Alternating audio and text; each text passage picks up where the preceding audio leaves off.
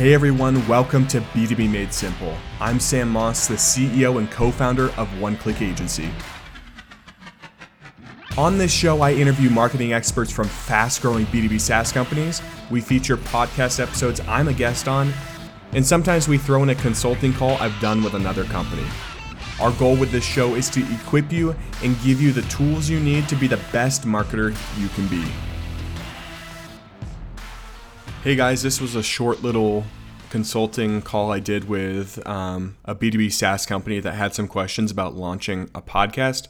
So I hopped on a call and recorded it and basically just walked through what we did to get ours off the ground and what other companies need to do the exact same thing. Covered some things, some tips, and also some pitfalls you should watch out for. So hopefully you find this episode helpful. Yeah, so it's came up a couple times as far as starting a podcast with the company. So I guess as someone who has been doing a podcast for a while, what kind of advice or recommendations would you have for someone who is thinking about doing it?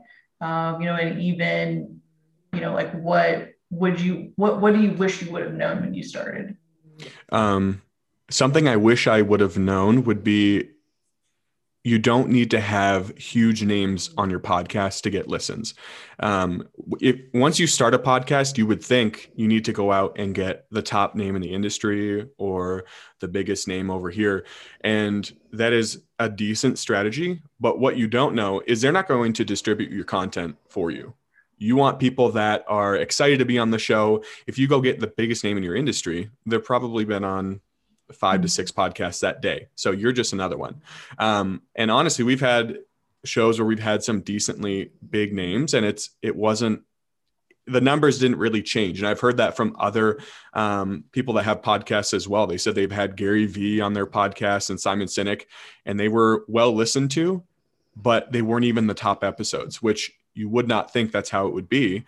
But it's just the way that works. So I would say don't chase names. But use it as a strategy for your business, for sure.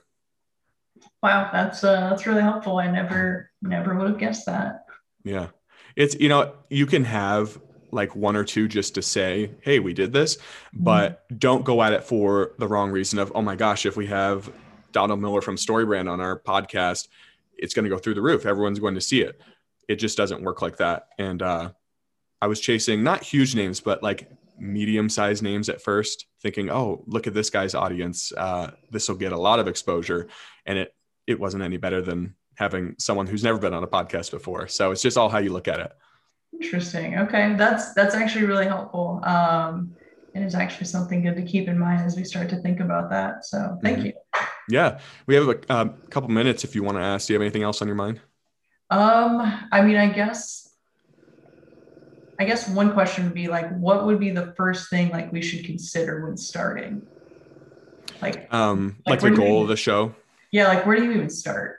Yeah. So I'll lay out the three areas that you can use a podcast for, and then we'll dive into them. So the first one is you can actually use a podcast as an ABM strategy. So you have ideal customers on your podcast. It's a foot in the door. It works just like marketing. So you can use it as a marketing play. The second thing is you can just use your podcast as an industry expert. So if you have someone in your company, executive level, that has really deep industry knowledge, put them on the podcast and they can start talking about it. So you're going to be putting a stake in the ground that your ideal customers, your ideal buyers are going to see, and they're always going to remember you. For example, when I think of demand gen, I automatically think of Chris Walker because of the State of Demand Gen podcast. Right? It just is in my mind all the time because they've really put that stake in the ground. The third one is you have so much content you can use. So it's long form content. Now you can cut it up and do a ton of things with it. So for example, our show, we chop it up into a video. We put it on LinkedIn. We take key points and we put those on LinkedIn as well as text posts. I've heard people putting them long form blogs, and then it all points right back to the podcast as your long form. So those are 3 different plays that you can do. I mean, you can actually couple all 3 of those together and do them all at the same time and then really have a ton of content. But you need to identify your goal. Is this to become an industry expert?